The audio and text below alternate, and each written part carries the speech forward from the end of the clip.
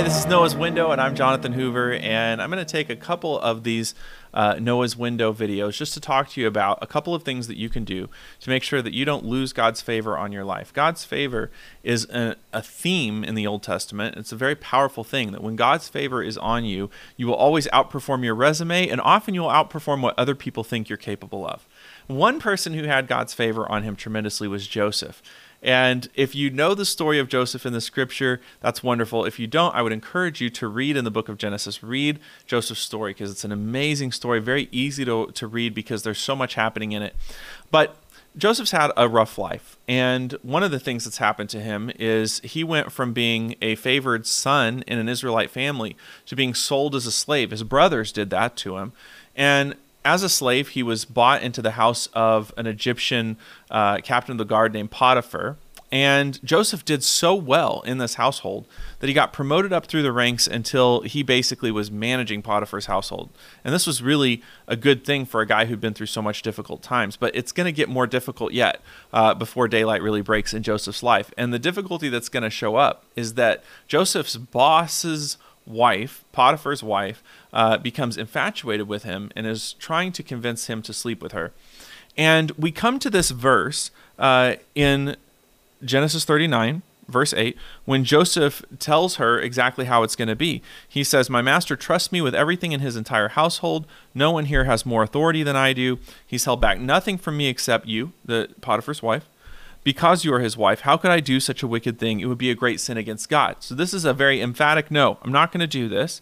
And I'm not going to do this because not only would it be a sin against my boss, it would also be a sin against the character of God. I would be doing something that is wrong. But the Bible says she kept putting pressure on Joseph day after day. But here's what he did, and this is what I would encourage you to do. If you find yourself at a time when there's temptation on the horizon and you're not exactly sure, how do I deal with that so that I don't lose God's favor on me? God has really gifted me. I don't want to lose that opportunity to be under the umbrella of his blessing. How can I do that? Well, we kind of get an easy 3-point outline from Joseph.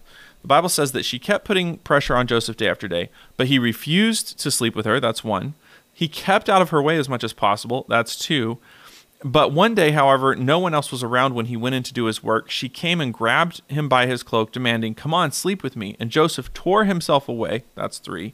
But he left his cloak in her hand as he ran from the house. Now, if you know the rest of the story, you know that Potiphar's wife uses this as an opportunity to lie about Joseph and get Joseph into even more trouble. But God is with Joseph through all of this. If you read the end of the story, it's amazing that Joseph will eventually become the second most powerful man in the world. But that probably only happened. Joseph's ultimate success probably only happened because of how he handled this particular moment. So let's talk about 3 things that Joseph teaches us to do in a moment of temptation to keep from losing God's favor.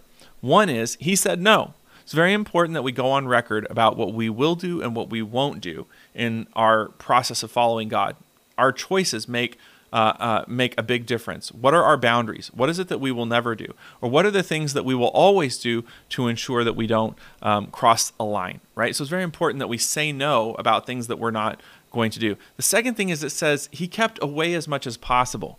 One of the most important things you can do in order to keep from being trapped in a temptation situation is to make the right thing easy to do and the wrong thing very hard to do. Because if it's a line that you might accidentally cross, so much better if you build barriers against crossing that line. So one of the things that I recommend often with guys is that they put very strict software to guard their technology against them stumbling across something online that they shouldn't be doing. And a lot of times I sort of get pushback like, "Don't you think that I can manage that myself?" Well, I don't know whether they can or not. My point, though, is it's so much better to make the right thing easy to do and the wrong thing hard to do. So it's important to keep away from things that are tempting as much as possible. But finally, if you can't avoid it, and that thing seems to be grabbing out toward you, just as Potiphar's wife was grabbing out towards Joseph, sometimes you just have to run.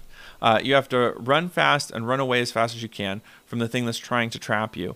And so whatever it takes today to stay in God's will, to stay under the umbrella of God's blessing, and to avoid that thing that would trip you up, that's what you need to do. Say no, make the right thing easy to do and the wrong thing hard to do, and run if you have to. This has been Noah's Window. I hope you found this to be a blessing.